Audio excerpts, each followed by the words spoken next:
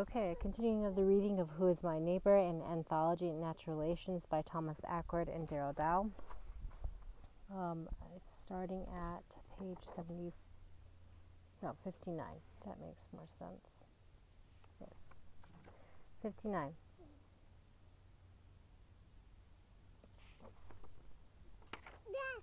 Our duties, starting at page 58, Plutarch. Theseus turned Athens into a democracy by permitting the entry of people from all nations, yet not without some measure of assimilating order. Farther yet, designing to enlarge the city, he invited all strangers to come and enjoy equal privileges with the natives. And it is said that the common form, "Come hither, all ye people," was the words that Theseus proclaimed when he thus set up a commonwealth in a manner for all the nations. Yet he did not suffer his state, by the promiscuous multitude that flowed in, to be turned into confusion and be left with any order or degree, but was the first to divide the commonwealth into three distinct ranks: the noblemen, the husbandmen, and the artificers. To the nobility he committed the care of religion, the choice of magistrates, the teaching and dispensing of the laws, and the interpretation and direction of all sacred matters, the whole city being, as it were, reduced in exact equality, the nobles excelling the rest in honor, the husbandmen in profit, and the artificers in number. And that Theseus was the first who, as Aristotle says, out of inclination to popular government, parted with the regal power. Homer also seems to testify in his catalogue of the ships, where he gives the name of the people of the Athenians only, lives in the noble Grecians and Romans.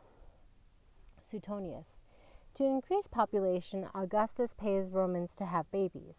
Having brought order to Rome in its administration, Augustus next sought to increase the population of Italy, to encourage an increase in the wider population of Rome. He distributed bounties of 10 gold pieces on his tour for the city's wards for every legitimate child produced by a commoner. The 12 Caesars. Epictetus. Our duties are in general measured by our social relationships. He is a father. One is called upon to take care of him, to give way to him in all things, to submit where he reviles and strikes you. But he is a bad father. Did nature then bring you into relationship with a good father? No, but simply with a father. My brother does me wrong. Very well, then, maintain the relation that you have towards him, and do not consider that he is doing but what you will have to do, if your moral purpose is to be in harmony with nature. For no one will harm you without your consent. You will have been harmed only when you think you are harmed. In this way, therefore, you will discover what duty to expect of your neighbors, your citizens, your commanding officers, if you require the habit of looking at your social relations with them. Enchiridion 30. Did not Socrates love his own children, though he did so as a free man, and as one not forgetting that the gods have the first claim on our friendship? Enchiridion 24.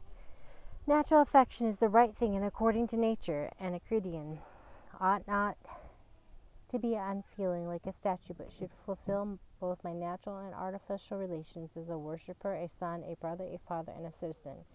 Enchiridion 111. Livy.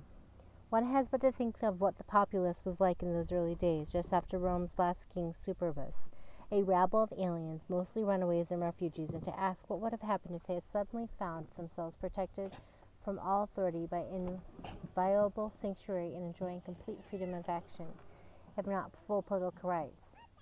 In such circumstances, unrestrained by the power of the throne, they would no doubt have set sail on the stormy seas of the democratic policies, swayed by the gusts of popular eloquence and quarreling for power with the governing classes of the city, which did not even belong to them before any real sense of community had time to grow.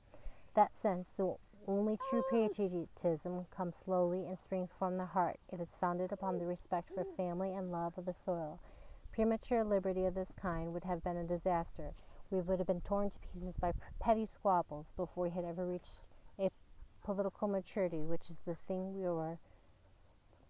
things were, was made possible by long, quiet years under monarchical government. For it was that government which, as it were, nursed our strength and enabled us to ultimately to produce sound fruit from liberty, as only a political adult nation can. Early History of Rome 2:1. Aelius and Aristides. Rome practiced universal citizenship around the time its emperor was in steady collapse. Most noteworthy and most praiseworthy of all the grandeur of your conception of citizenship There is nothing on earth like it. You have divided all of the people of the empire, and when I say that, I mean the whole world, into two classes, and the more cultured, virtuous, and able ones everywhere you have made into citizens and nationals of Rome. Neither the sea nor any distance on land shuts a man out from citizenship. Asia and Europe are in his respect not separate. Everything lies open to everybody, and no one fit for office or responsibility is considered an alien. Rome has never said, "No more room." No one is a foreigner who deserves to hold an office or is worthy of trust. Rather, there is here a common word, democracy, under the rule of one man, the best ruler and director. You have divided humanity into Romans and non-Romans. And because you have divided people in this manner in every city throughout the empire, there are many who share citizenship with you, no less than they share citizenship with their fellow natives. And some of these Roman citizens have not even seen this city, Rome, the Roman oration. Tacitus. Tacitus comments upon the breeding and subsequent appearance of the Germans in his Germania. For myself, I accept that the view of the people of Germany have never contaminated themselves by intermarriage with foreigners, but remain pure blood, distinct and unlike in any other nation. One result of this is that their physical characteristics, insofar as one can generalize about such a large population, are always the same: fierce-looking blue eyes, reddish hair, and big frames. Germania. Marcus Aurelius. From Sextus, I learned a benevolent disposition and the example of a family governed in a fatherly manner, and the idea of living conformably to nature and gravity without affection, and to look carefully after the interests of friends, and to tolerate ignorant persons and those who form opinions without consideration. He had the power of readily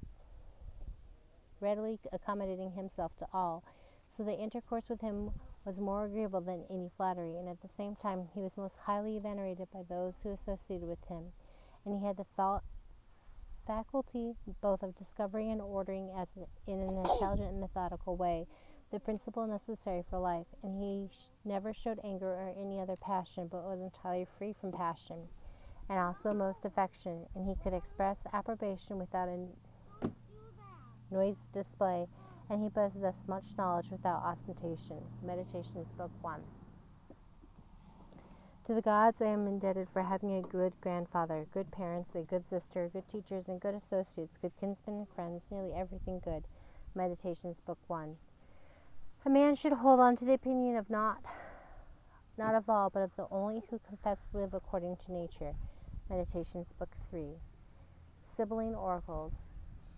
Nor does neighbors move the boundaries of neighbors, quoted by Charles Rich J.H., 1983, The Old Testament Pseudograph, Volume 1, page 367.